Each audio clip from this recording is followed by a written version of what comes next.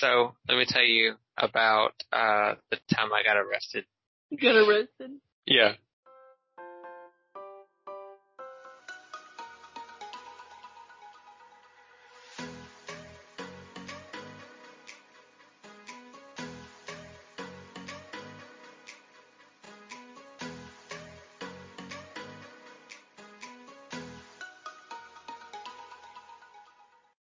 So it's a little too wild to like believe, really, but okay. So I had just reunited with an old friend from middle school, and we were just gonna go riding around and then meet up with Alex again, and so he could take me home.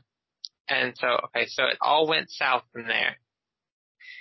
First off, she pulled out on the road that was being worked on, and we almost got like cement poured on us because we swerved past a cement truck.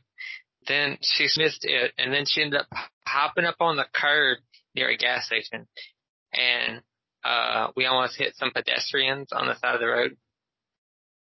Anyway, so we managed to get back on the road. Her husband worked nearby, so we switched vehicles because she was panicking. We were leaving his job site, and we blew through a red light, once again, narrowly escaping death. And then she heard police sirens, and then she started to panic. And, I'm not good in tough situations, so I convinced her to pull over, and we surrendered, and I texted Alex where to meet us. Okay, so then we're being loaded into 2 police cars separately because I guess they don't want us to like talk and come up with a story as to why we just almost killed ourselves like 3 times. And so, okay. So this cop could see that I was freaking out, so he tried to like lighten the mood by like telling me Harry Potter jokes. And I was feeling claustrophobic and stuff. And anyway, so I joined in with the jokes, and I made this joke comparing the back seat to Harry's little cupboard under the stairs. Anyway, so we get to the station, and then me and this girl are separated, and then we're interrogated. And then right off the bat, I told them that I didn't know how to drive and that I wasn't going down for this. And so they started asking me questions about her, and then they left me alone. Okay, so I was sort of freaking out because I don't know, my first time being arrested, and I don't know, I thought she was gonna like pin it on me, and it's just like so anyway, the cop that arrested me returned to the interrogation room and told me that they were gearing up to keep us both. And so I told him everything that I could remember about the pedestrians we almost hit, and the cement, and us swapping cars because she got paranoid. And then so I told him I started over from the very beginning, and I was like, okay, so I'm not even supposed to be here because it just so happened we met each other at the mall and we reunited.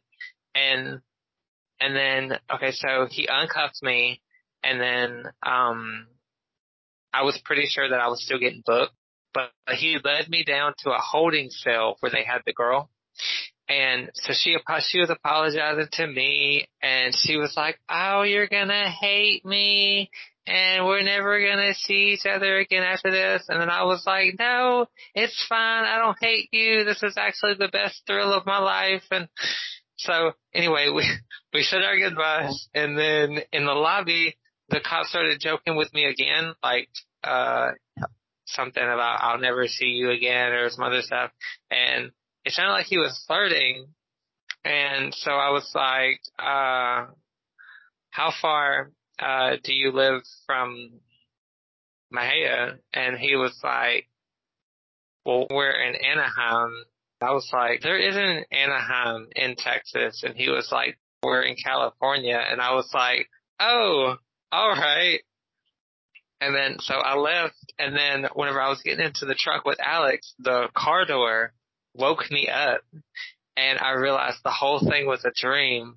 I picked up my phone, I texted Ken, and I was like, I just met the love of my life in Anaheim, California. And he was like, what? I was like, it's a dream. And I need to go to Anaheim, California to meet the love of my life. He's a police officer, and he's going to handcuff me one day. You need to improvise. What kind of handcuffing? I'll take either one. I literally was getting into Alex's truck in my dream, and I was like, I can't wait to tell Kelly about this on the podcast.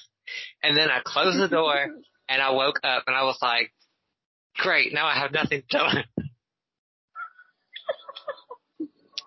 But it was so realistic. Like, I feel like in a situation like that, I would definitely panic. Because the one time that I've ever been in the car with someone that's gotten pulled over, I panicked. I don't know why I was panicking, but I panicked. And then there was one time when we were riding with Vinny's mom, and the light turned red too quickly. She hit the brake, and then when the girl behind her was too close, and she like bumped her. I don't know what to call it. Tapped her. Finger bender. Yeah, and well, it wasn't like it wasn't a wreck or anything. It's like she stopped and the car behind her hit her, and then they had to call the police for that. It was me, Vinny, my sister, and Norma in the car, and they were asking all of our names, and they had to know the name of everybody in the car. And I don't know. I was freaking out then, and I'm not even a criminal. Meanwhile, my sister, the criminal, was like, "Oh God, they're gonna pull up my warrants," and she didn't use her real last name. So.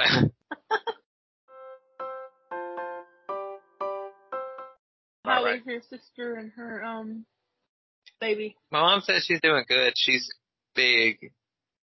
My mom's supposed to send me a photo of what her stomach looks like. She said she's carrying it a lot lower, but I mean, we usually, whenever women are pregnant with boys, they carry them low. But, yeah, I was like, I don't even remember what my sister looks like pregnant, cause I don't think I've seen her a lot when she was pregnant with Nari. I seen her a lot after, cause, you know, she was always coming to my grandparents, trying to get money out of them. And I told my mom, I was like, she gonna do the same thing to you whenever she has that baby, because you're right there in the same household with her. No, there's something called WIC. They make WIC, but They make food stamps. You can buy a baby formula with food stamps.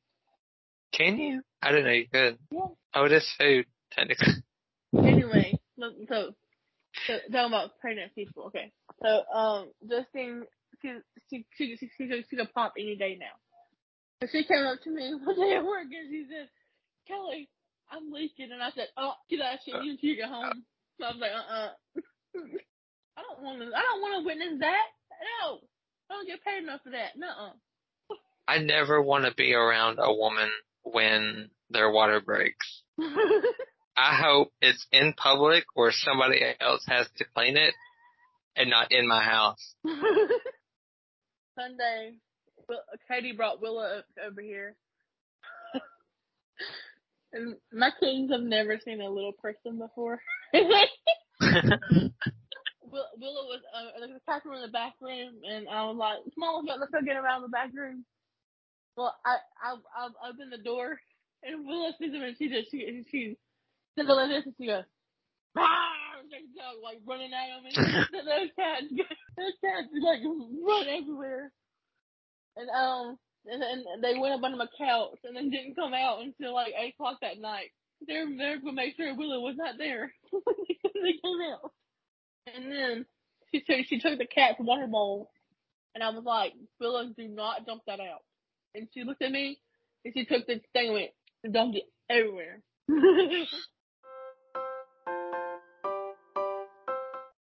So there's this, I don't know if you've seen it, but there's this TikTok trend that's going around, and it's where people put water in their mouth and they hold it and they slap each other with tortillas.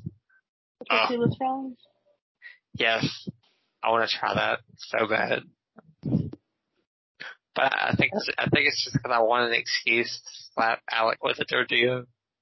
I think that would have hurt. It would. And there's this, hold on, let me look it up. I follow these people because they dance randomly, and I think the short one is cute. And so I was watching it the other day, and I was scrolling through my follower page, and this video came up, and it was these three people. They're called the Basement Gang, and they were playing the tortilla challenge, and the little one got smacked in the face, and I died because it was hilarious. My brother was wanting to try that Sunday, and I was like, no. I also want to do the one where you tie the water bottle to a piece of string and we put it on the ceiling fan. I want to show that so bad. You have a ceiling fan behind you. Yeah, these old ceiling fans, that water bottle will tear these things out of the ceiling. I'm gonna probably have to screw this hook to the ceiling, and then we're gonna sit around the table and just swing the bottle, be blindfolded, people get smacked in the face. I think that'd be fun. I want to do that. I want to do the tortilla thing. There's a lot of challenges on there that I want to do. And it's every day there's a new trend. Or every week at least. Every week at least. Have you seen the milk crate challenge? I don't know. I've done that before. Not as a challenge, but at my grandma's, my uncle's friends would come over for the summer. We had but it wasn't, I don't think it was milk crates. We had barrels, water barrels, the plastic ones.